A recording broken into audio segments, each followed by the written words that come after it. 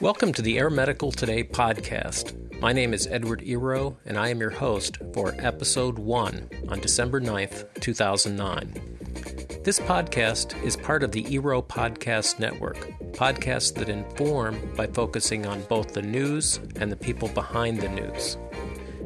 Air Medical Today is published throughout the year, and with each episode, we will explore news and information, government and policy decisions, historical events in a specific area of the air medical industry community through the use of interviews. You can find Air Medical Today on the web at www.airmedtoday.com and on Facebook at www.facebook.com/airmedicaltoday, and finally on Twitter at www.twitter.com/airmedtoday. The podcast will also be indexed on iTunes in the near future.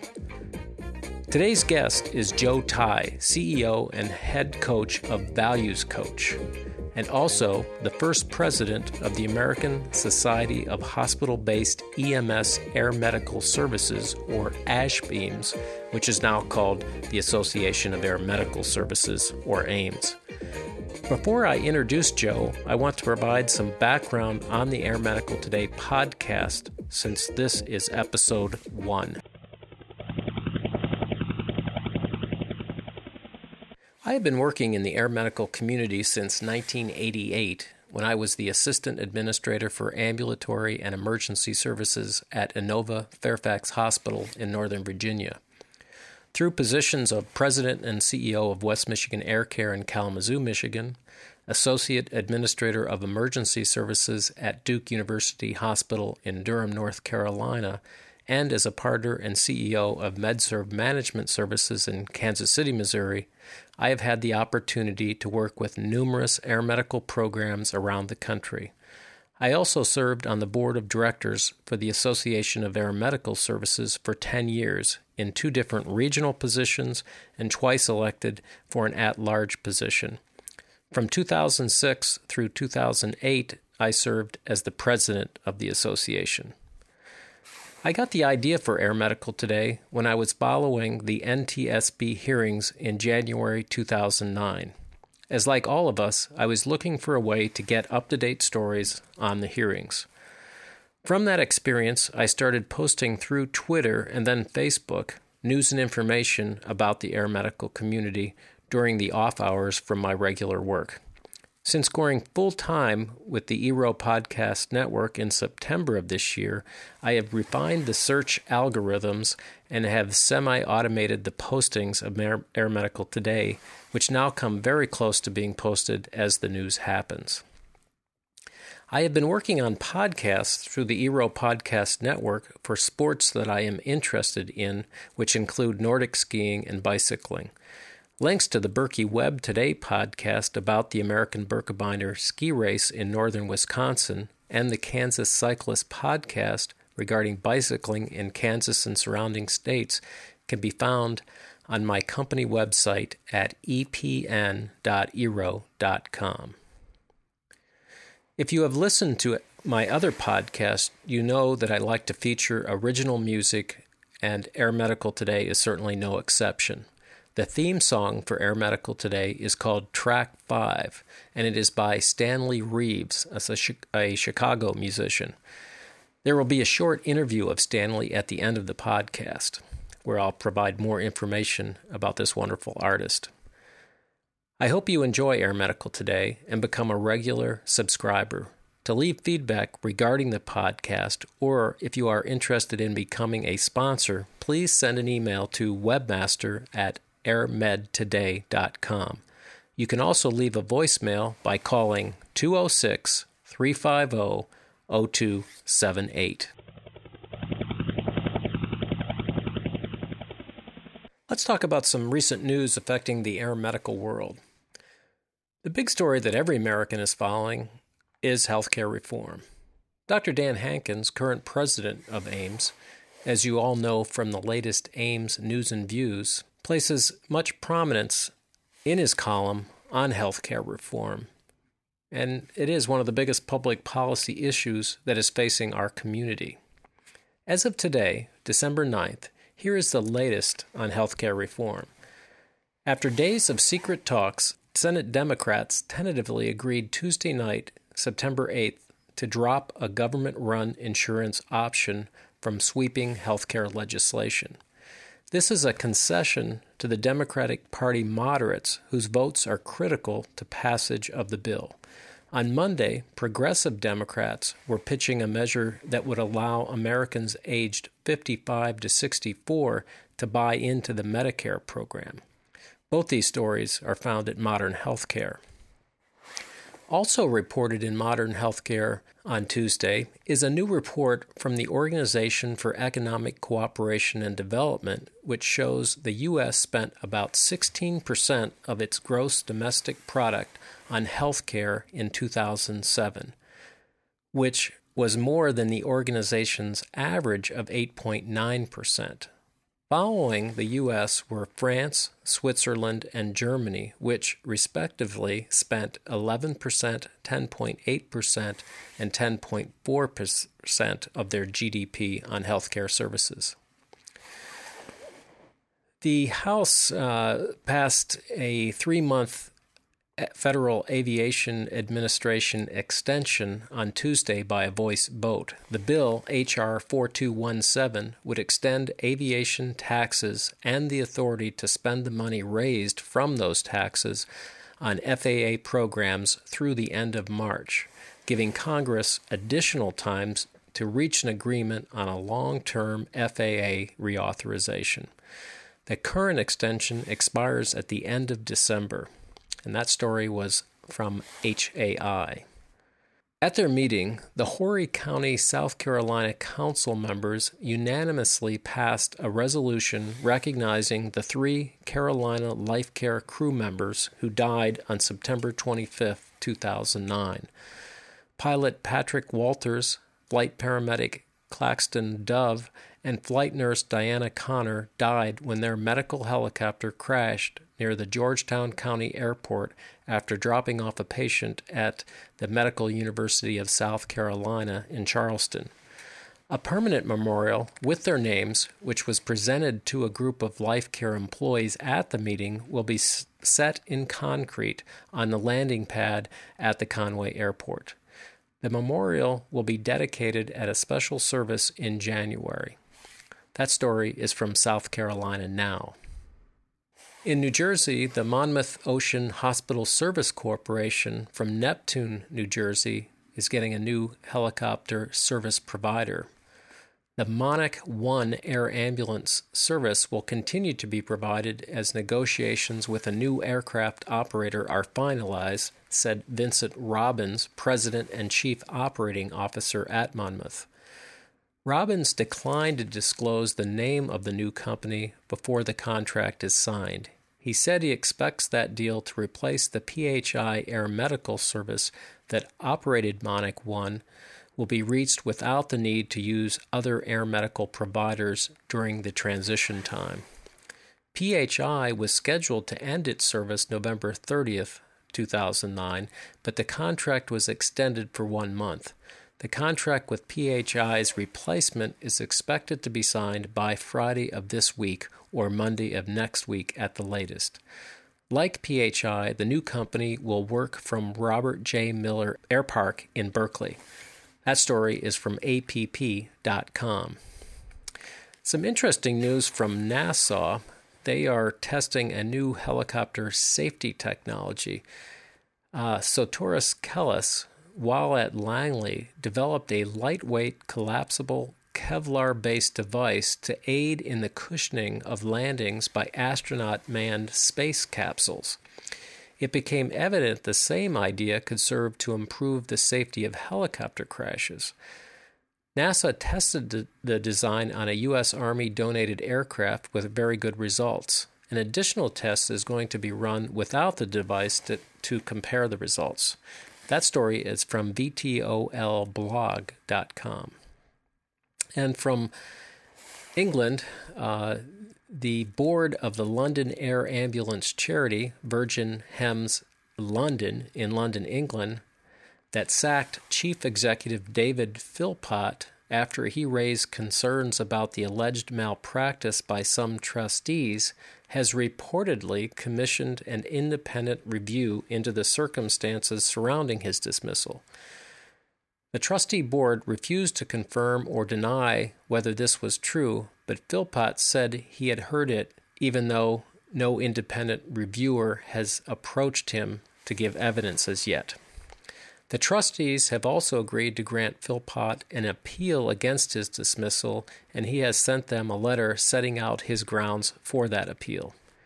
In this, he claims his dismissal was unfair because it arose from him bringing to the attention of the trustees as a group, and some individual trustees in particular, possible criminal acts and failures of the charity to comply with its legal obligations. That story is from civilsociety.com.uk. Remember, these and other news stories can be located by following Air Medical Today on Twitter and becoming a fan on Facebook. Today I am interviewing Joe Tye, who is the CEO of Values Coach, which provides consulting, training, and coaching on values-based leadership and cultural transformation for hospital, corporate, and association clients. The Values Coach course on the 12 core action values is called Graduate School for Life and has helped thousands of people bring about profoundly positive changes in their personal and professional lives. Joe earned a master's degree in hospital administration from the University of Iowa and an MBA from the Stanford Graduate School of Business, where he was class co-president. He is the author or co-author of 11 books, including the international bestsellers Never Fear, Never Quit, A Story of Courage and Perseverance, and Your Dreams Are Too Small. His next book, All Hands on Deck, Building a Culture of Ownership, will be published by Wiley Publishing in July 2010. Prior to founding Values Coach in 1994, Joe was Chief Operating Officer for a large community hospital. He was founding president of the Association of Air Medical Services and a leading activist fighting against unethical tobacco industry marketing practices. Joe's purpose is to help people re-spark the spirit of mission in their work and the spirit of adventure in their lives, and to help organizations tap into the invisible treasure of that spirit in the hearts of their people. Joe and his wife Sally have 2 adult children. They live on a small farmstead in Iowa, and their second home is a tent in the Grand Canyon where he takes frequent trips. Joe, welcome to the podcast, and thank you for being my first guest on Air Medical Today. Well, it's a pleasure. Thanks for having me. I thought since you were the first president of Ashbeams, now called AIMS, that you would be the appropriate person to interview on episode 1. Before we talk about what you're doing now, please set the stage for our listeners on what the air medical community was like back in 1980. Who all was involved in the formation of the association, and what was the driving force for Ashbeams being started? Well, there was this sort of initial surge in the number of air medical programs in the country. Initially, there were a few of them, Denver, Houston, and I think at the University of Iowa, we were about the 8th one in the country, and shortly thereafter, Des Moines started one, Kansas City, and so we had this surge across the country, and pretty soon there were 100 of them. And the leaders in some of the organizations got to talking about it. And actually, one of the early leaders was Carl Gills, who was at the program at Methodist in Des Moines. And we decided to have a meeting and, talk about common interests. And then at a second meeting, we decided we really need to have an organization that would bring people together to talk about common interests. We incorporated as ASHBEAMS, the American Society of Hospital-Based Emergency Air Medical Services, a rather inelegant title, which blessedly is shorter now. And a couple of the things we took on early on, as Ames is today, we were very concerned about safety. One of the other things that we had pretty substantial conversations about, and I'm not sure the extent to which it's still an issue. I think it's not as significant as it was back then, is the difference between hospital-based and freestanding. At the time, there was really no standard as to who could staff an emergency helicopter, emergency fixed wing, paramedic, nurse, doctor. There was a range of everything. And of course, the concern that we had was that there not be excessive proliferation of these services. And I think if you had told us back then the numbers that we would have today, we would have been shocked. But it seems to be working out pretty well. When you talk about non-hospital based, were those the public ones or were those actually private in 1980? Some of each. Okay.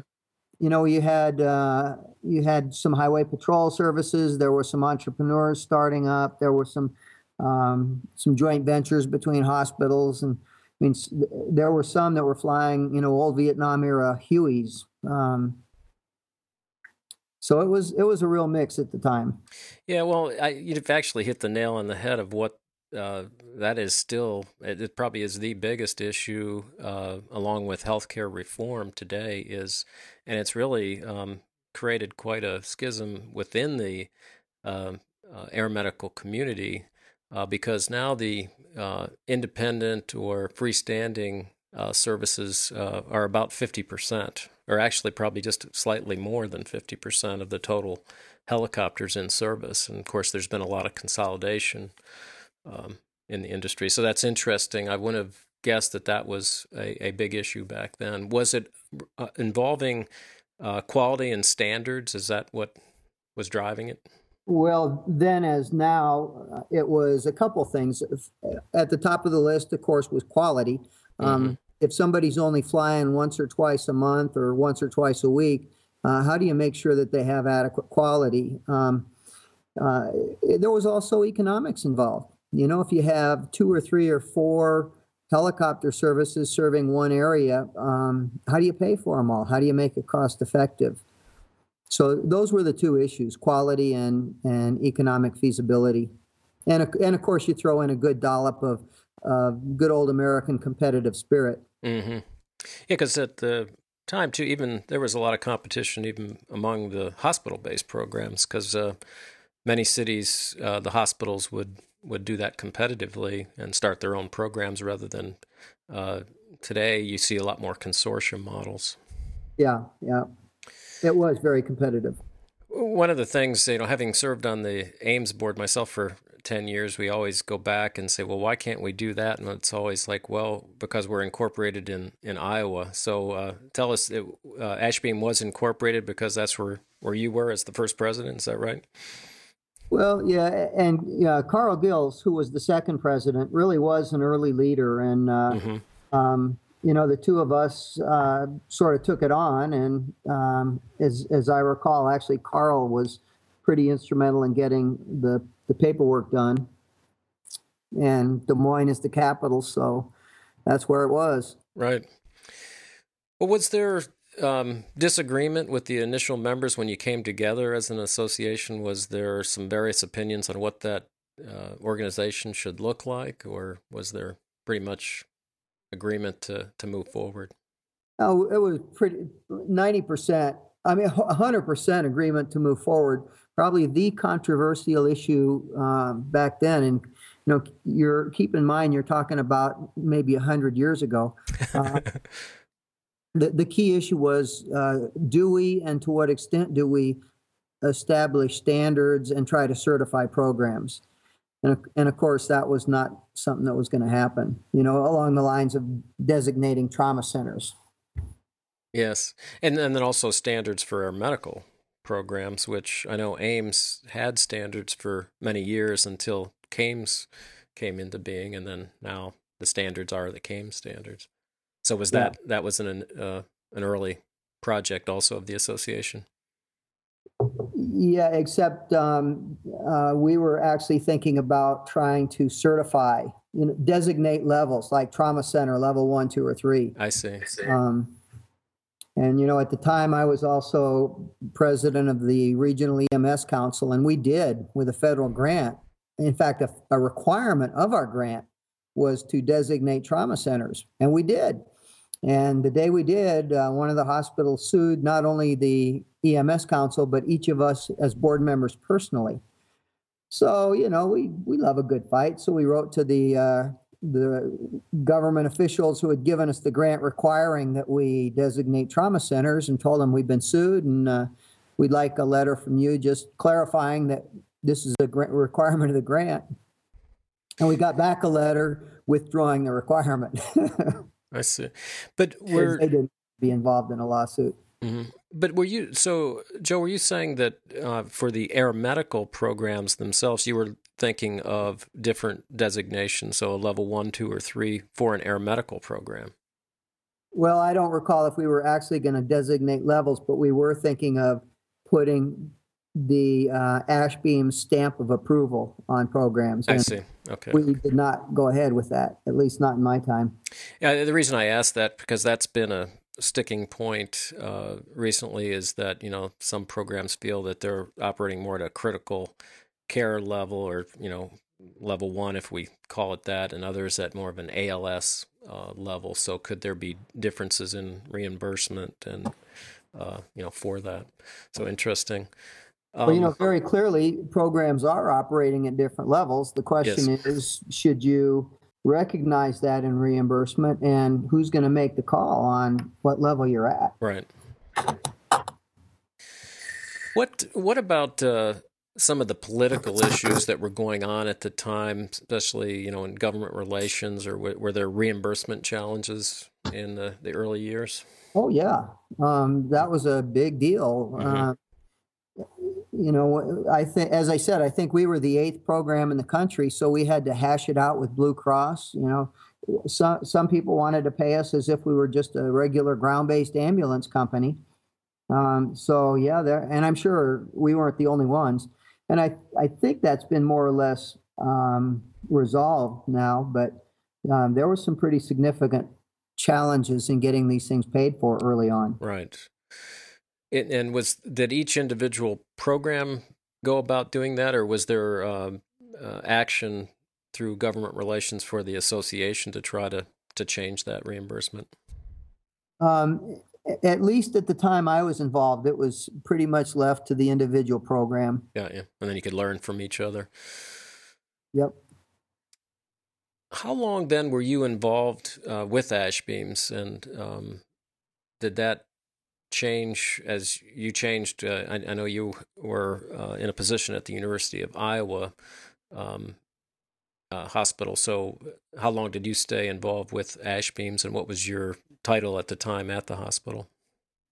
When I started, I was the director of EMS for the hospital. And as I mentioned, we had just started a new helicopter service, as well as EMS training center and overland transportation.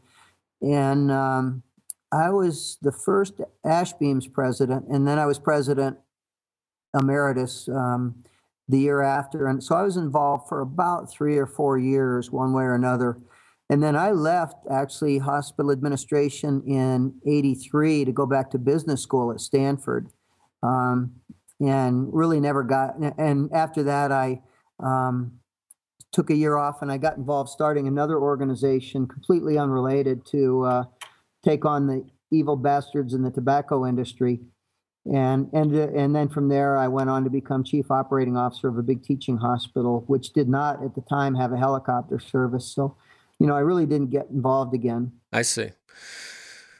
I was wondering with your master's degree when you did that, so that helps explain it. One of the questions I've always wondered is who came up with the initial logo for ASHBEAMS and now AIMS? Actually, that was my wife, Sally. Oh, We were at home one night, and I told her I needed a logo. We were working on stationery, and she came up with that, and I guess that has stood the test of time. Yeah, We, it we sure had has. apps made up, and it was pretty cool. Oh, that's great. That's a fun fact to know. Yeah, we did not have royalties on that, by the way. Yeah, good thing. Let's move over and talk about your current business called Values Coach. How did you make that transition in 1994 from hospital administrator, being a COO of a hospital, to what you're doing now with Values Coach? And I know you have an interest in values and corporate culture, but tell us about that change and that transition. Well, the short answer is that I was the COO of a hospital in Massachusetts for 5 years, moved on to Toledo for 9 very short months, and I ended up being fired. And as it always is, it was the best thing that ever could have happened, because I don't know that I would have I don't know that I would have quit. It takes probably more courage than I would have had. But it really did force me to ask the question, well, okay, what am I here for? What do I like doing? What am I good at? And it was not being a hospital administrator. I am now a recovering hospital administrator. And so I started out putting on big conferences. I wrote a little book called Never Fear, Never Quit. Really wrote it for myself. And started speaking more and more. And after a few years, really started getting interested in values and the role of values, both at a personal level and the values that guide an organization. And so we created a whole course called the 12 Core Action Values. It's a 60-module course on personal values. And that's really the heart and soul of what we do at Values Coach. And in the last maybe 3 years or so, we talk about the invisible architecture of an organization. And, it's really ironic. Executives put a lot of energy into designing the physical architecture, the buildings that you can see. And much less attention is given to the things that really matter, things like the values. That's the foundation of the invisible architecture, or the corporate culture. Or the emotional feel of working in the place. I mean, the things that I as a patient, or I as a customer, or I as a new employee, the things that really determine how I feel about your organization. There's no blueprint for that stuff. And so we've been working more and more on how do you create a culture of ownership? How do you create a culture where people are really committed to the organization, engaged in their work, proud of being a part of what they do? And that's really been a key focus for us in the last 3 years or so.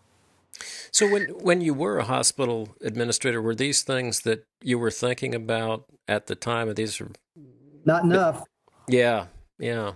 Which then drove, because you have a lot of hospital clients now, right?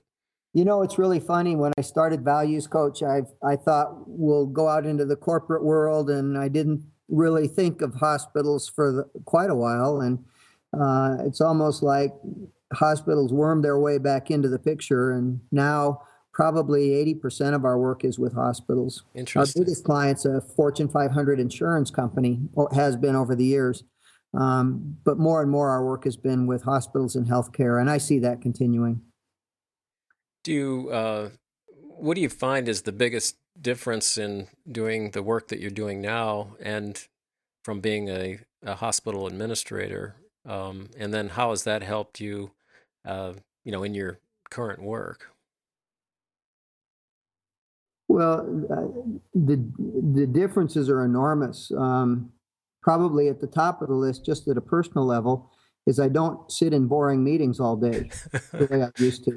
I don't have 6:30 meetings with surgeons and then 8:00 meetings that night with volunteers or whatever. Right. And I felt like so much of the time that I spent in my administration days was sitting in meetings. And now, most of my time, I feel like is spent creating or communicating in more important ways. And that's not as much a reflection on the administration career path, perhaps, as it is on my own strengths or weaknesses. Well, I think I've come from the same background and having worked at hospitals, and you feel the same way. I mean, there was days that I was in, 6, 7 meetings, and then, of course, with the advent of email and stuff, then you'd come back to your office at 5:36, and you'd have 100 and some emails to deal with. So there's a lot of pressure. I guess how has that helped you, that experience guide you in leading hospitals and helping them overcome and paying attention to the things that they should be paying attention to? Well, I think the most important thing is that I really do have a feel for the heartbeat of a hospital. I've spent 27 years working in being involved in just about every department. And that's probably why I feel like the values coach work is going to be more effective in a hospital than it would be in a sausage factory, because I know I'm much more intimately familiar with not just the operations, but the sort of people who work there, the kind of attitudes people have. Mm-hmm. It's on their mind. Well, you talked that you have other clients, and I know from looking at your website, you've got other non-healthcare related clients. What's the biggest lesson you've learned in healthcare that you've been able to pass on to non-hospital clients that they might not have seen? Well, I think that there'd be both a positive and a negative, and I think there are lessons the other way as well. Mm-hmm. The positive is that ideally in a hospital, people are there not just because it's the highest paying job they can get. They're working there because they really do have a sense of commitment to serving the patient, and that they're there because there's a sense of calling. That is sometimes honored more in the breach than in the reality. I think sometimes the level of enthusiasm that you see in hospitals is much less than it should be when compared with many other organizations. We've worked with big insurance companies where people seem to be much more enthusiastic about their work and much more committed to their organization than is the case sometimes in hospitals. And of course, if you've ever been to a Mary Kay rally or an Amway rally and seen whatever you think of their products or their organizations, just to feel the sort of energy and enthusiasm that you have in rallies like that. And I often think, whoa, what if we could inject that into the workplace? It would be an amazing thing. People would not go home at the end of the day complaining about how work sucks and then you die.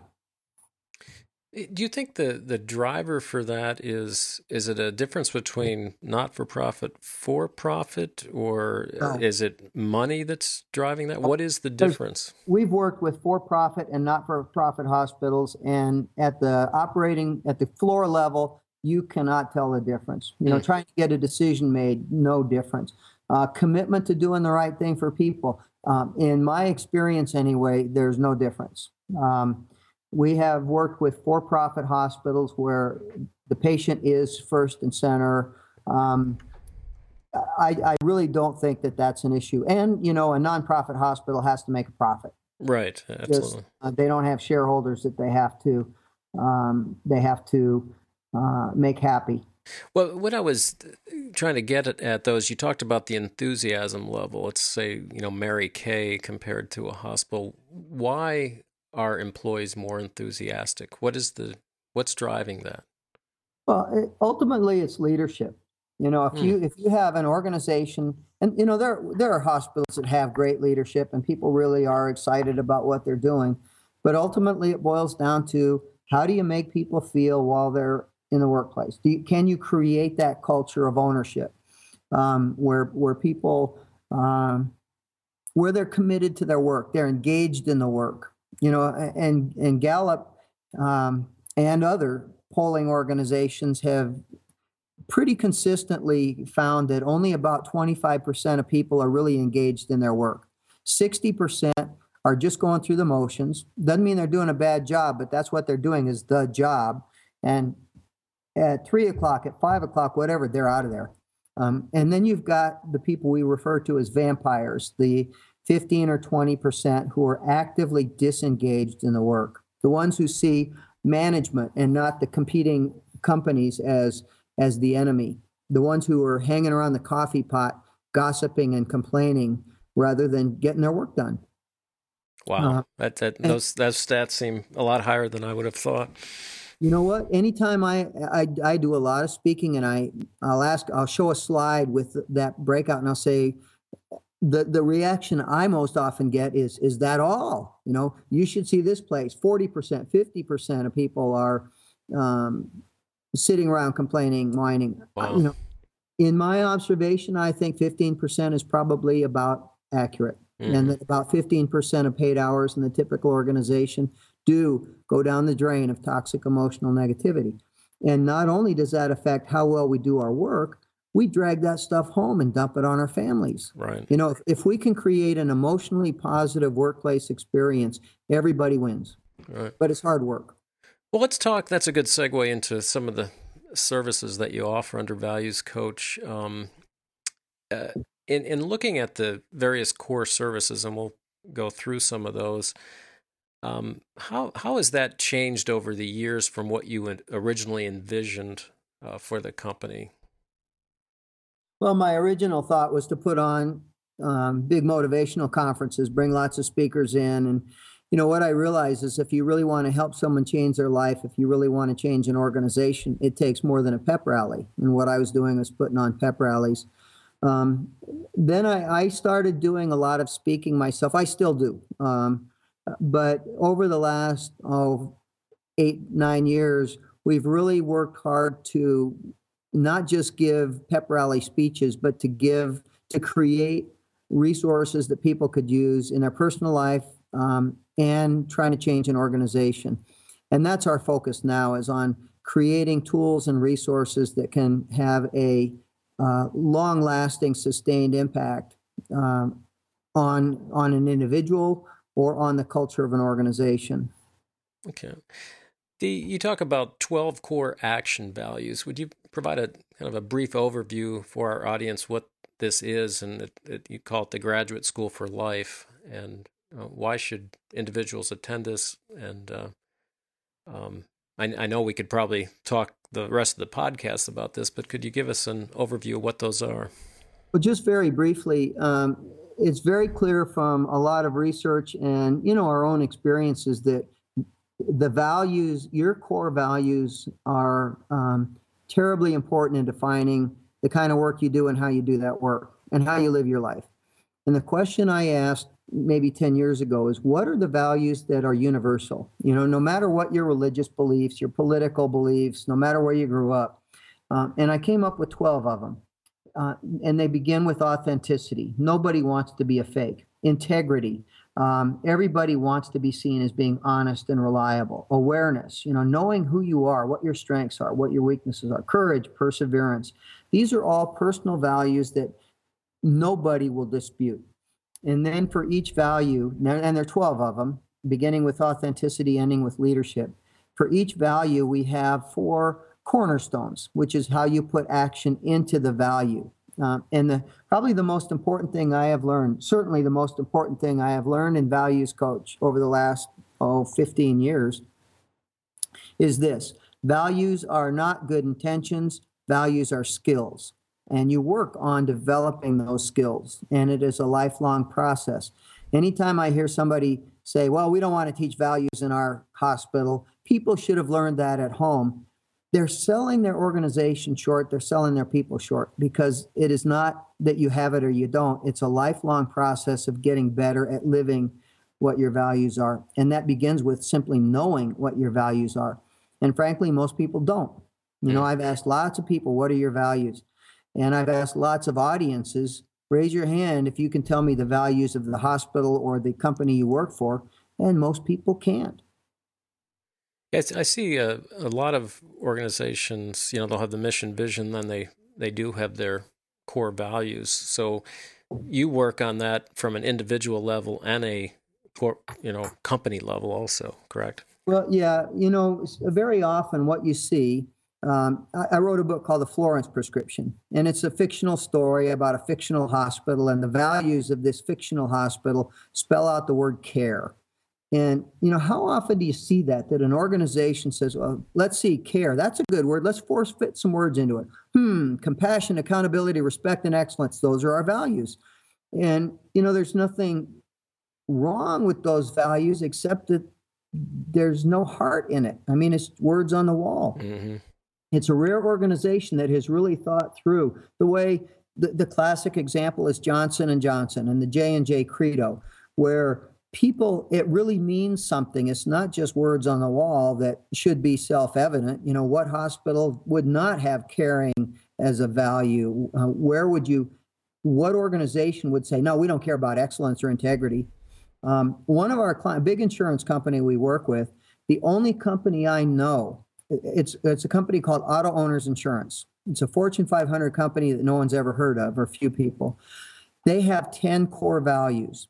And I have asked over the last 3 or 4 years, I'll walk into a cubicle, tap someone on the shoulder, and say, tell me what the 10 values of this company are. And I've asked more than 10% of their workers, more than 400, maybe 500 people, just randomly, tell me the 10 values. And almost everybody gets all 10. Honesty, hard work, loyalty, the team, prudence. They know what they are. And they know what they are because they mean something. And as another example of values that are meaningful, the biggest problem that will face every hospital in the next 10 years is finding and keeping good people. We are heading, and it's not just hospitals, we are heading as the baby boom generation retires. There are not enough people coming in the next generations. We are heading into the most serious staffing crisis that we've ever seen in this country, at least in 100 years. Wow. And yet Auto Owners Insurance is the only company I know that has elevated loyalty to the status of being a core value. Now, that should be something that every hospital should be seriously determined to work on. And it should be a core value, earning the loyalty of our people, being loyal in return, creating a culture where people feel like owners, where they want to stay, where they're not going to leave just because they can make an extra quarter an hour somewhere else. That should be a core value. But in most places, it's not. And have you seen this in hospitals, Joe? I mean, have you seen some of the ones or ones that you could mention that you feel that they are really living that? Yeah. Griffin Hospital in Derby, Connecticut. Mm-hmm. Griffin owns something called the Plane Tree Alliance, which is an organization focused on patient-centered care, putting the patient in the center. Griffin has been for 10 years running now. Griffin has been on the Fortune magazine list of the 100 best companies to work for in America. Not hospitals, companies. No other hospital has ever done that. They pay 10% less than the prevailing wage rate in the Connecticut area because they're a small hospital surrounded by giants. And yet they have 400 people apply for every job that opens because they are known for being such a great place to work. And we've worked with them over the years. They were one of the first to adopt the 12 core action values. They still have a very strong spark plug group going. We call our graduates spark plugs because that's what we want them to do. There is a hospital that is very clear about what its values are, what it stands for, what it won't stand for. And of course, they, like everybody else, have their challenges. But it's, to me, I agree with Ken Blanchard, who wrote The 1 Minute Manager. He wrote another book called The Heart of the Leader. He said the leader's number one job is to clarify what the values of an organization are. And I would add this, to create the behavioral expectations that go along with those values. And I'll give you an example of how it is violated everywhere. I do not know of a single organization that doesn't at least implicitly say integrity is an important value to us. Not one. And nobody listening to this podcast would say, oh, no, integrity is really not important here. At least I hope.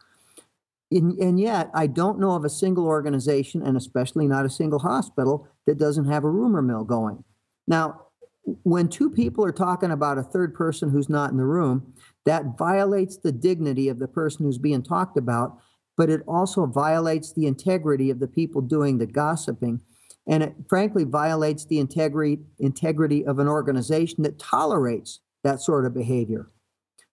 So we're saying integrity is a value, integrity is important, but our actions are saying not that important. And how do you stop that? I always called that in my career, the water cooler talk, that we sit around and, some people will, unless you really get people engaged, their heads are bobbing yes, then immediately go out and say, this is all a bunch of junk, I'm not going to do it. I mean, how do you change that? Well, let's look at a parallel. The water cooler. 18 years ago at the water cooler, not only were we sitting around complaining and gossiping, we were smoking. Today, we simply would not tolerate. There's not a hospital in the country where you can smoke. Most buildings now, certainly not. We don't smoke on airplanes anymore. What we have done is we have raised our expectations of the people around us, and we don't put up with that toxic cigarette smoke in the air. Now, there were some very practical things we did. In hospitals, we taught people, how do you confront a patient who lights a cigarette? We taught that. We put up signs that said, this is a no smoking area. For the most part, we don't need those anymore. But for years, that was a great tool. We can do the same thing when it comes to toxic emotional negativity, which, as I mentioned in the book, The Florence Prescription, really is the spiritual and emotional equivalent of cigarette smoke in the air. We can teach people how to effectively say to somebody else, we don't really tolerate gossiping in this organization. That's not who we are. To say to somebody else who's sitting around, bitching, moaning, and whining, we call that the other BMW club, to say, if you're going to complain about something, let's figure out how to fix it. But too often we don't teach those skills. And, just as we once did with cigarette smoke, we assume, oh, well, that's just the way it is.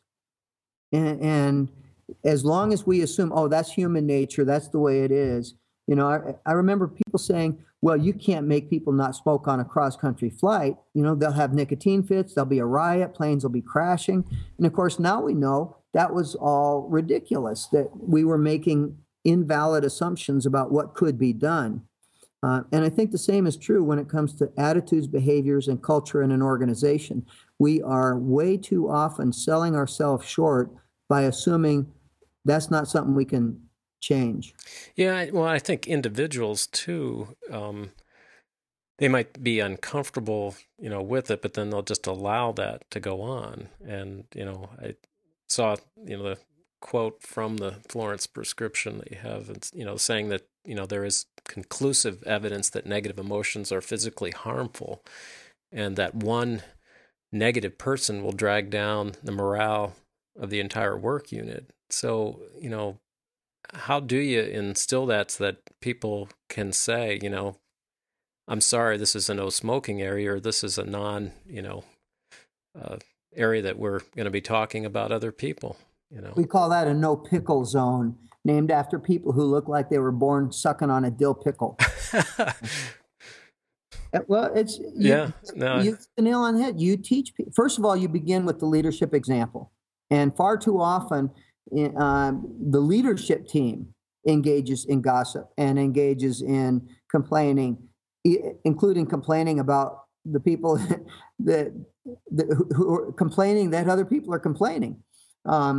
And you get clear about what you want your culture to be. You get clear about why people should want that sort of a culture. Most people don't want to be steeped in toxic emotional negativity all day. But just as a vast majority of us did not like being in a room full of cigarette smoke, but we put up with it. And, if you can make that change, something I often tell my audiences, if I could wave a magic wand over a hospital and for 90 days there would be no bitching, moaning, whining, complaining, gossiping, rumor mongering, finger pointing, none of this toxic emotional behavior, you would never go back. The same way we would never go back to allowing people to smoke. It just, we've gotten to appreciate how nice life can be if we don't have to be poisoned all day long. And now we're being emotionally poisoned all day long in many places, but we haven't made the commitment that we're going to change it. Mm. And it's something that we should do. Well, one thing I always did, with the management teams that I had reporting to me is that, within the room, we can sit here and argue, and I want to hear all the different viewpoints. It's not like you turn off suggestions or criticisms, then you put that in, but that we go out as a united front. It's what the water cooler stuff after, because if you're not speaking up at the time. So have you dealt with that with management teams? And Ira Chaloff wrote a book called The Courageous Follower. And the theme of the book is that a courageous follower will stand up to a boss when they're before the decision is made. Yes. Then they'll stand up for the boss after the decision is made. Absolutely, yeah. But I think the other important thing is we have to be much more clear when we're arguing, when we're complaining about whether it's a problem or a predicament. A problem has a solution. A predicament does not have a solution. If it takes an act of Congress to change Medicare reimbursement, why complain about it? Why not just deal with it? The first two words I heard coming out of graduate school in hospital administration back in 1970-something, the first two words I heard were healthcare crisis. I've been hearing it ever since. When does a crisis stop being a crisis and start being, this is just what, this is the order of the day. This is business as usual. We have a lot of problems. Let's deal with them instead of complain about them. Yeah, and I've always said too, if there's a problem, then think through a solution. What's the solution? Or let's all think together, but let's put it on the table. So yeah, good thoughts. I hadn't thought about the problem predicament. That's a good analogy. You also work with a number of associations. What type of service do you offer associations, and how does that differ from hospital clients? Well, obviously associations bring people together in meetings and conferences, so I do a lot of speaking for groups like that. We're currently working now, and because it's still in the works, I can't tell you which one, but it's a state hospital association. And what we're going to be doing is figuring out a way to offer our training on the 12 core action values to every hospital in that state in a way that I don't have to personally do it, which is not possible. They have too many hospitals, and in a way that makes it much more cost effective, but most important, in a way that assures that it's going to keep going. So what we're going to do is we're going to certify people to be values coaches who have been trained to teach the 12 core action values, to teach courses on building a culture of ownership. They will have resources to do that, PowerPoint presentations and icebreaker videos and workbooks, all the things they need. But the hospital association will be a partner with us in bringing hospitals into this. Something else that we're launching right now, and we're hoping and expecting to have hospital associations join us, and we've really just started it. But, Florence Nightingale, obviously people know that she was the first nurse. In fact, she defined what it means to be a nurse. She was the founder of the profession of nursing. Something that people don't know is that she was also, in a very real sense, the first professional hospital administrator, and her work during the Crimean War, in a very short period of time, she created the blueprint for the hospital as we know it today. And she died in 1910. And 2010, the centennial of her death, would be the perfect time for us to remember the legacy of her life and to reignite that spirit of purpose, of determination, of commitment, of compassion that galvanized her and a very small band of healthcare pioneers of her time, and to bring that back into the hospital of today. And so what we're doing, and we're inviting hospital associations to help us with this, is we'd like to take the Florence Challenge to every hospital in America. And the Florence Challenge simply has three parts to it. First is get committed to a culture of ownership. And what we're encouraging is that people get a copy of the Florence prescription book and give it to every employee. And we've had about a dozen hospitals already do that, and we've had great responses. And the reason we want to do that is because it describes in detail what does it mean to be in a culture of ownership. And there are 8 characteristics that you have to have. commitment, engagement in the work, pride in what you're doing. The second thing is for people individually to take the self-empowerment pledge. And it's a very simple pledge. It's 7 promises, one for each day of the week, having to do with personal responsibility, with personal accountability, with determination in the face of challenges. And, we've, over the last 15 years, I've seen people make, and the word miraculous is not too strong a word for the changes I've seen people make when they do stop waiting for someone else to empower them and they empower themselves. And if you get an entire workplace to take that pledge, it can have a hugely transformative impact. So that's the second of 3 elements of the challenge. And the third is join what we call the conspiracy for positivity. And that simply means not just if people are whining and complaining and gossiping, you get up and walk out of the room. Or you find a way to constructively confront those people and say, that's not how we behave at this hospital, at this factory, at this whatever it is. And for Florence Challenge, it will be hospitals. Mm-hmm. If we could get, if this is a huge dream, and we know we won't get all the way there, but imagine if all 4,000 some hospitals in America, and if all 4.5 million people who worked in those hospitals took that to heart, we are committed to a workplace that is reflected by commitment and engagement and passion and pride. We are going to take complete responsibility for our lives. We're going to be accountable for our results. We are not going to blame other people for our problems. And we're just simply not going to tolerate toxic emotional negativity the way we no longer tolerate cigarette smoke. Imagine what a different, the healthcare crisis would go away. That's wonderful. Is the Florence Challenge, is that something that you have on your website, or how do people get information about that? Well, not yet. If you go to my website, or if you go to sparkstore.com, you can get the book, The Florence Prescription, which is the first of it really has everything in that book. Okay. And that's a roadmap for the challenge. But we really, just in the last month, have been starting to put together, what's this challenge going to look like? And just started inviting hospital associations to join with us. That's great. But the few hospitals that we've already started working with, the response has been very positive. People want this. It's not like you're shoving down their throat another do more with less.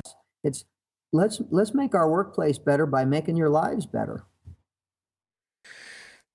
Let's talk about, that's your most recent book. I know you're working on another one that we'll talk about, but I wanted, for our audience, you have such interesting titles such as The Healing Tree, A Poet, a Mermaid, and a Miracle. Then there's Never Fear, Never Quit, a story of courage and perseverance. Your Dreams Are Too Small, The Farmer, The 12 Core Action Steps, Leadership Lessons, what you can learn from J.R.R. Tolkien's classic works, Take the Stairs, Personal Best, 1001 Great Ideas for Achieving Success in Your Career, Staying on Top When the World's Upside Down, Winning the War with Yourself, Field Manual, and then, of course, the Florence Prescription, From Accountability to Ownership.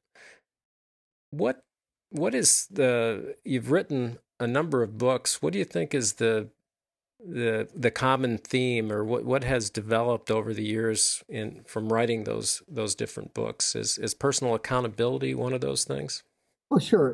Personal accountability, not cheating yourself by settling for anemic dreams and goals because you don't believe in yourself. Working on yourself, investing in developing strength of character and developing those right brain, so-called soft skills that are usually much more important than left brain hard skills. Those are some of the themes. Probably the approach I've taken in recent years with most of my work has been fiction, because people love stories.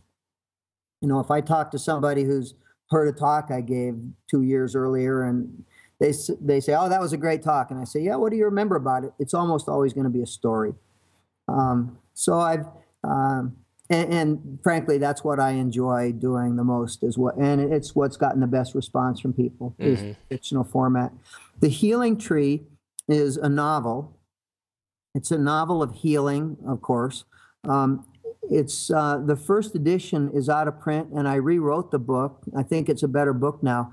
And we haven't published it yet, but the entire book is available online for download, and it's a free download at healing-story.com. And it's a fun book. It's about a woman who uses poetry to transform a terrible tragedy into something that is meaningful. There is also at the Healing-Story website, there's a workbook called Healing the Hospital. And it's how do you apply the lessons from this story to transforming the culture of a hospital. Another of the books you mentioned is Your Dreams Are Too Small. And that one, we actually recently republished it, and it is almost, we're going to have to reprint it again because it's almost sold out. But that's another fictional story. J.R.R. Tolkien's son, Christopher, once wrote that fictional characters can be more real than real people. And there's a lot of truth to that. When you create a fictional character, he can be purely bad or she can be purely good. They don't have to worry about babysitters and paying taxes. I mean, you can distill the character into the essence of what you're trying to get across. And I think that's the power of the business parable. That's the power of using fiction to not just tell a story, but convey an important message, is that people really do relate more to stories than they do to a textbook. And then your characters, though, I'm sure are based on your experience in working with real people. It might be even an amalgamation of a number of individuals that you put into one character. Well, it's been said that you cannot write except biographically. Hopefully people who write murder mysteries, that's right. But of course, your experiences are going to influence your imagination. What I find is if I really let the work take its own directions, that sometimes these characters create themselves, and they surprise me.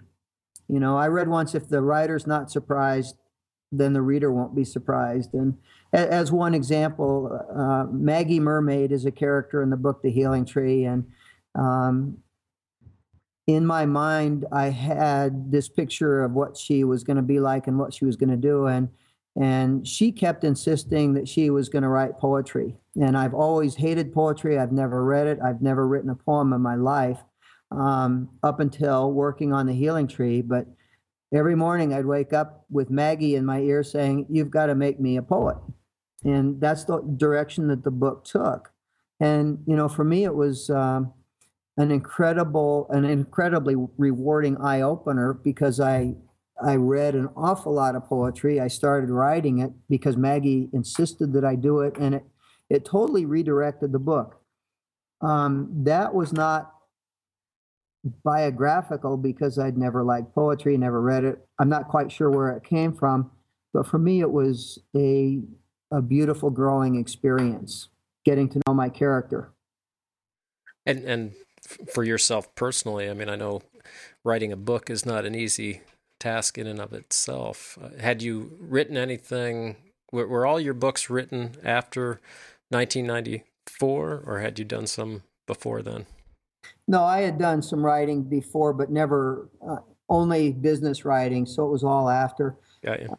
I did. There's a writer who's no longer around, but he once said, "People think writing is hard. Writing's not hard. You just sit down and write what occurs to you." He said, "The writing is easy. It's the occurring that's hard." Yeah. Well, tell us about July 2010.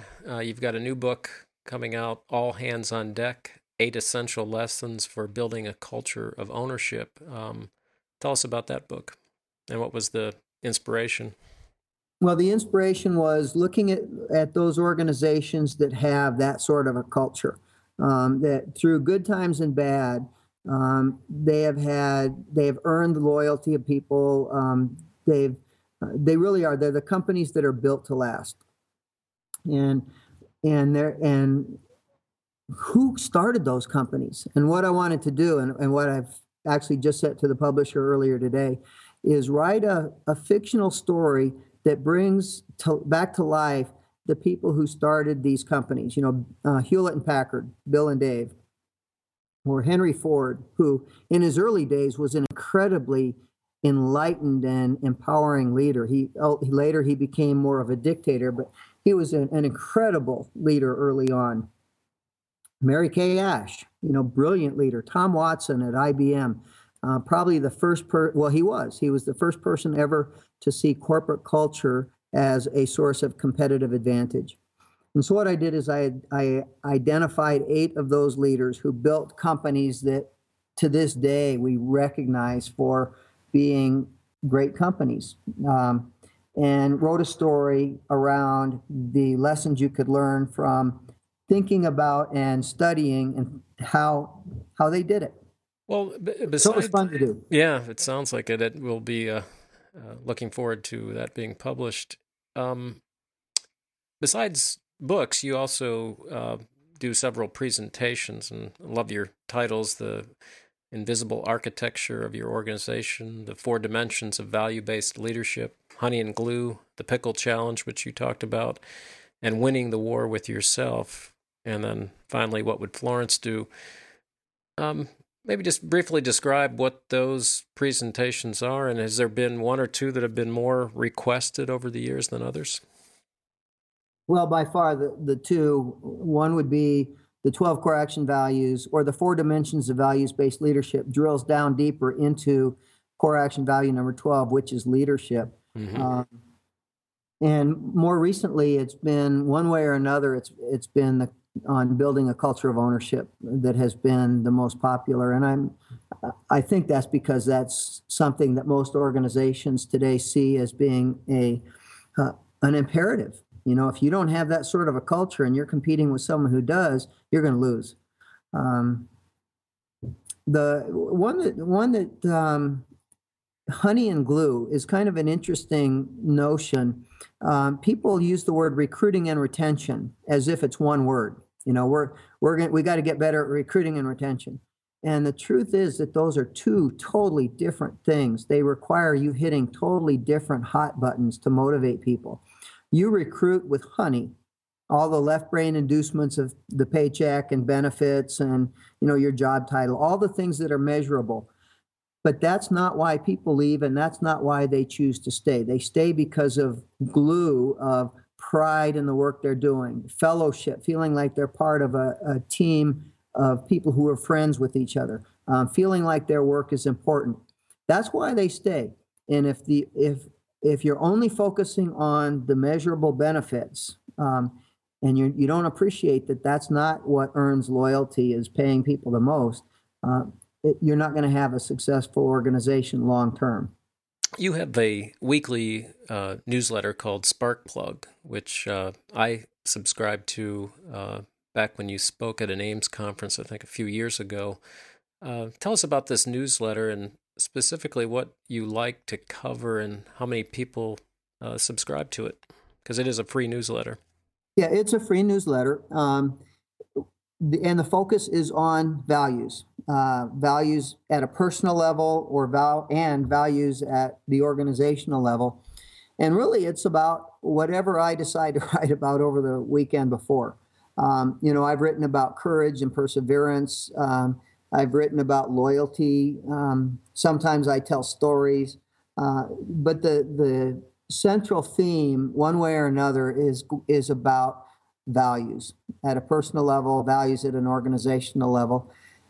We've got readers, as you do with the internet today. We have readers all over the world, lots of people in healthcare, because that's where I've spent a lot of time.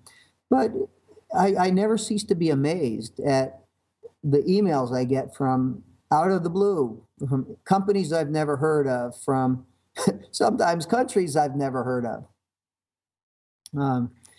But that's what it is. It's a free newsletter. People can sign up at joetie.com or send me an email, joe@joetie.com, and I'll take care of it.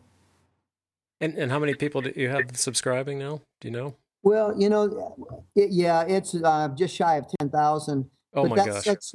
that's such a almost meaningless number, because that there are people who just don't have time, so they delete it. I know a lot of people have told me I have a Joe Tie file and I move it into that file and read it when I get to it. But I also know that there are people who forward it on to their whole list. There are people who post it on their company intranet. So, how many people read it on a given Monday or Friday? And typically that's when it comes out, Monday and Friday. I really don't know. Well, that's 10,000 is a lot, and I understand what you're saying. I can say from personal experience that your words have been truly meaningful to me at various times, and it's almost like you hit exactly on what I was thinking about, or needed to spend more time. And I do move it into, I have a read file, and my read file, I always get through it weekly, but those are the things I like to spend a lot of time. Your emails are not ones that I want to just skim over and, file. I really like to think about them. So I do suggest our listeners, if you're not have a subscription to the newsletter, you find a lot about Joe and the values and the things that we've been talking about in the podcast. So it's a great piece, and appreciate you doing that, Joe. I have one last question. I know you, the Grand Canyon figures very prominently in your work, and I know from following you these last few years, you've made several trips, both with clients and yourself and your wife. How did this all come about? How have you come to spend so much time in the Grand Canyon? It seems like you get a lot of spiritual understanding and meaning from your visits. So tell us why this is so important in your life and work. Okay, well, it's first of all, I go sometimes by myself, and sometimes I'll go with friends. It's not part of the business. I don't take clients, but I think it was 1994. I had just been fired from my last real job, and a friend of mine and I went to the Grand Canyon. I'd never done any backpacking, except 3 weeks before that I did an outward bound trip and sort of got hooked. But I came up to the edge of the Grand Canyon. It just took my breath away. And we hiked in. We spent a week down in the canyon. And I've gone back every year since. And every time I do, I learn new things about myself. It's an incredible experience. It's physically very demanding. I'm never in the kind of shape I want to be when I go in. But it's just, to me, it is a very special place in the world.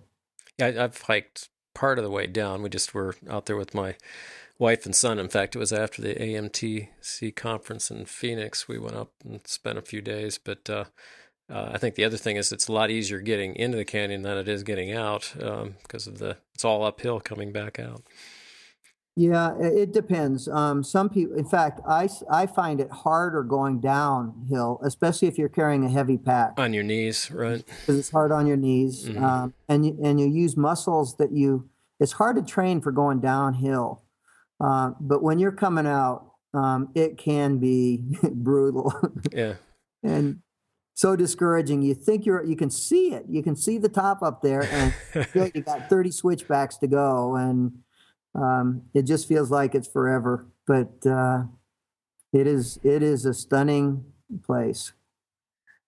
I'm sorry, I had thought I'd seen in one of your newsletters that you could sign up to go with you into the Grand Canyon. So that's not so much, you don't do values coach activities. I know you do some videos from there, and some of your writing is obviously inspired, but yeah, we do. I do a workshop every year. I'm not sure if I'm going to this year. The only thing I do where we actually put it on, we were at the hotel room and everything. It's called Spark a Dream, and it's a 2-day classroom experience at Grand Canyon. And typically it's in Tucson, which is the village right outside the gate.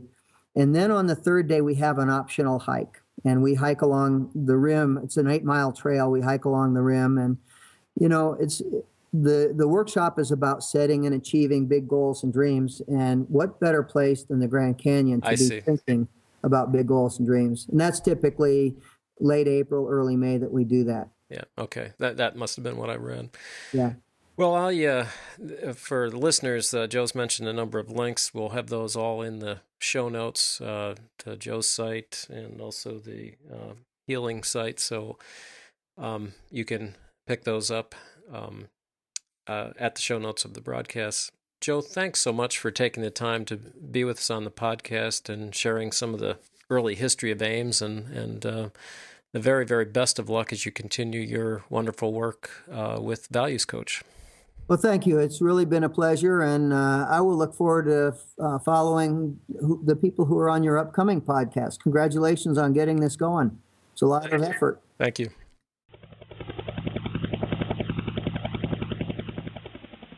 Since Stanley Reeves has graciously allowed me to use track 5 as the theme song for Air Medical today, I wanted to provide a brief introduction and interview with this very talented jazz musician. Stanley is a Chicago native and is known to his peers as a true master, since his exquisite production set him apart from a sea of other artists. At age 6, he was drawn to his father's guitar and soon realized he had a natural passion for playing. Now Stanley is both an accomplished keyboardist and guitarist, and it is no wonder why he is making a name for himself in the music industry. Stanley is presently working on songs for a new soundtrack with actress Erica Hubbard, who starred in the Cinderella Story, Save the Last Dance, and Sisterhood of the Traveling Pants. He is also busy working on an album titled Fingers in Action.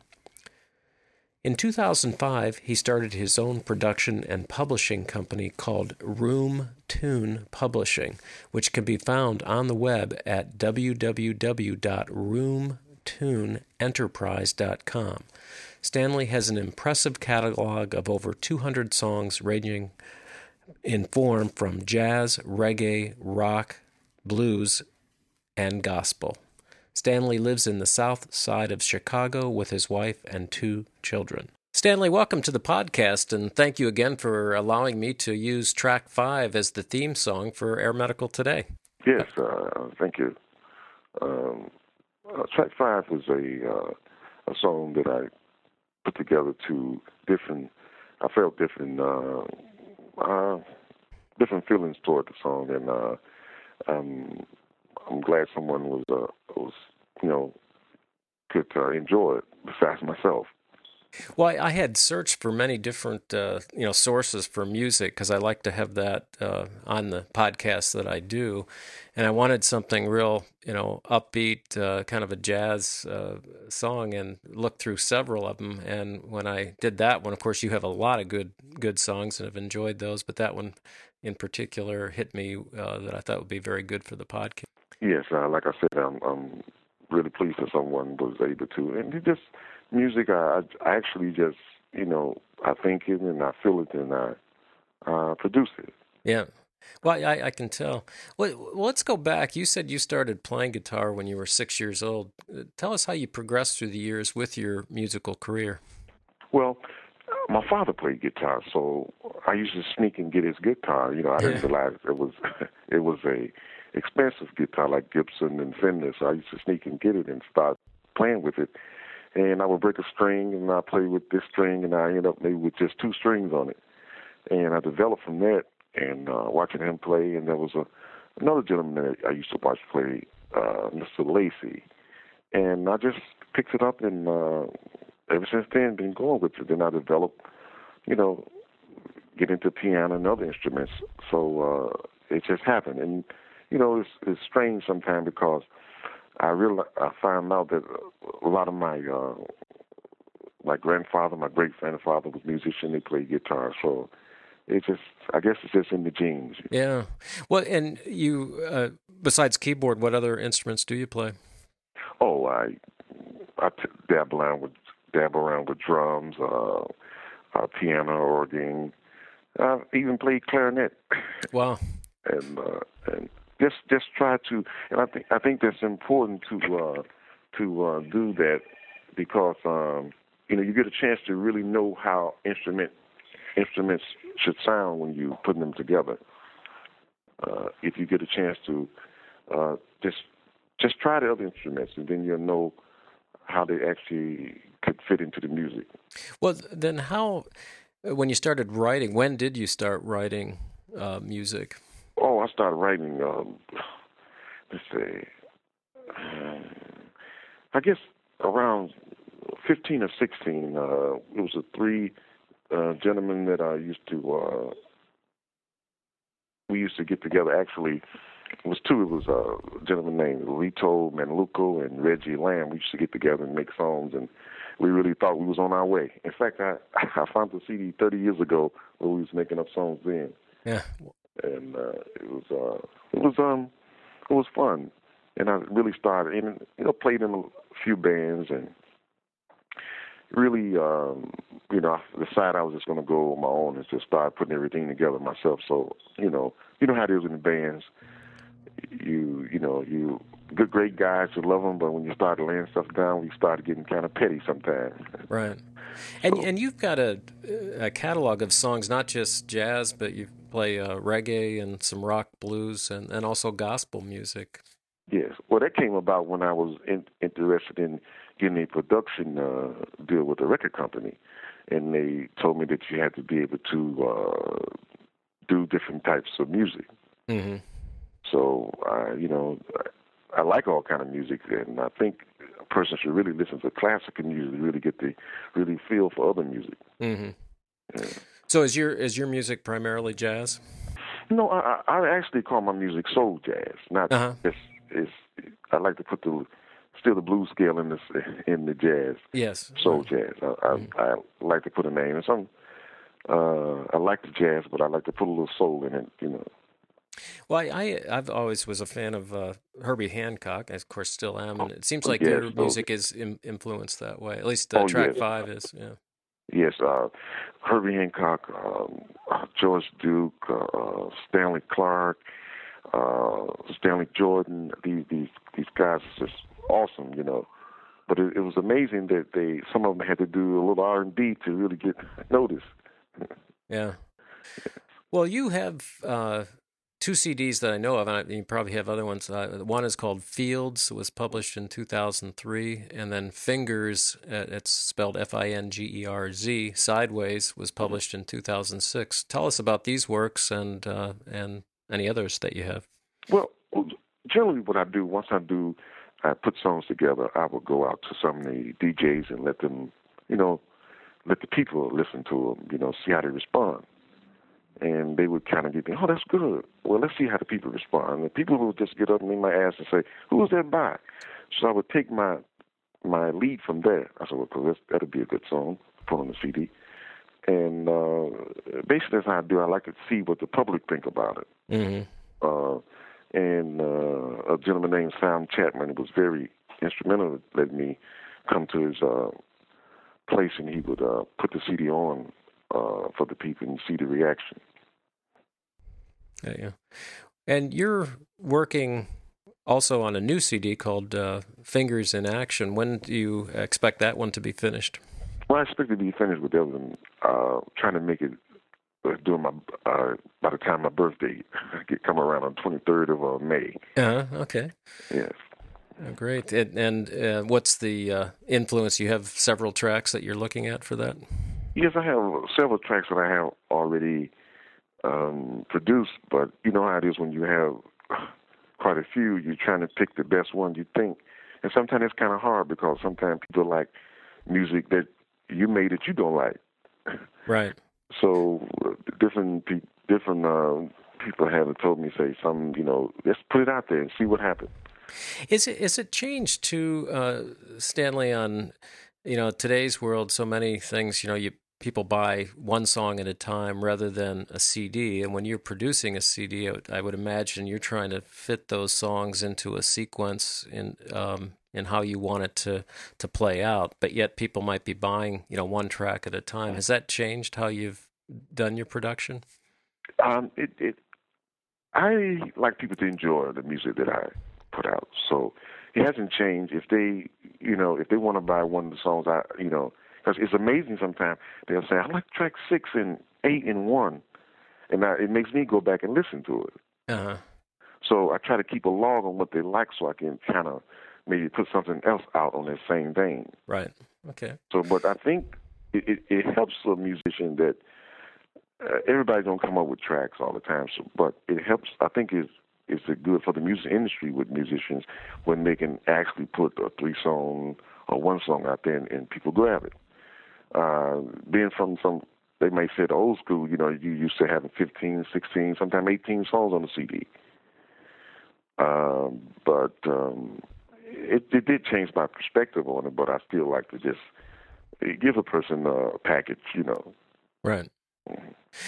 I know you're working on a soundtrack for a movie. How does that differ than producing a CD? I would imagine you're working with the producers of the movie, and that song has to fit in with the scene. So how is that? But that was a new experience for me because I was just thinking that you get a bunch of tracks and you just send it to the people and they just match it with the movie. But as time went on, you get a story of what the movie is about, and then you try to visualize the music with it. So at this point, it's like if I don't have anything for the soundtrack, I'm going to be working on it along with a gentleman, Bob Williams. We'll be working on it together. We will see what comes about. I may have to get some other musicians with some tracks, but more than likely I will have some tracks in the movie. But it's much different because you only have maybe about 30 seconds of a certain track, or maybe 20 seconds before the other act, before the other part, the door slamming and the foot walking and different things, cars. So it's just different. Even in vocals, it's different. I mean, playing music is it's easy for a person that does it all the time, but when you start getting into vocals and get into soundtracks, it's a little different. Mm-hmm. Now, and do you then specifically work with them and maybe suggesting a track for a scene and in particular a certain segment of that track? We will be doing that, and I would get some tracks to see where, and I have made special tracks for movies. I'm a movie buff. I like to see movies, but I try to train my ear to hear the different tracks that's in the movies and to see where they go on, how long they are, how they fade out and come in with something else. Then you get your longest song is probably in the beginning and the end where the credits are showing. Right. So more than likely I will be probably trying to get something for the credits to the music. It's music is like it's a feeling to me, and it's good to know to read music. But I think a person is awesome when they can read it and feel it. Well, tell us about track 5. You had started a little bit about that, but tell us about, when was that song produced and what were you doing at that time? To my recordings on my records, I produced that song in 2002, and I was trying to get a jazz sound and different sounds in it, and I just heard, I was really thinking about Stanley Clarke in the beginning when I had the double bass. Uh-huh. And it just went from there. And actually, when I listened to it recently, it was really funny. I was saying, like, wow. It's the good thing about playing music, when you play from your heart and what you feel, you can go back and listen to it and really be amazed at your own self. Yeah. Your own self. Well, yeah, you did great on that one. I've listened to a lot of your tracks and but this one in particular hit me real well too for the podcasts. And I again thank you so much for allowing us to use that. No problem. I appreciate you liking it, and maybe I have some more. And actually, I was going through the files just last night, and I found some more songs in that same vein. It was amazing because, people can really raise the eyebrow on things that you do that you really don't really be paying attention to. Right. Well, Stanley, thanks for being on the podcast. You're welcome. Thanks for listening to this episode of the Air Medical Today podcast, and I do hope you will come back again and also subscribe to future shows by visiting the website at www.airmedtoday.com and also soon on iTunes. Information about the Facebook group and Twitter account can also be found at the website. Remember, if you would like to become a sponsor or leave feedback, please write to webmaster@airmedtoday.com or call 206-350-0278.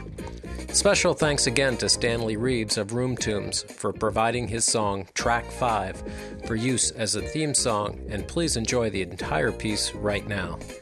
Until the next episode, take care and fly safe.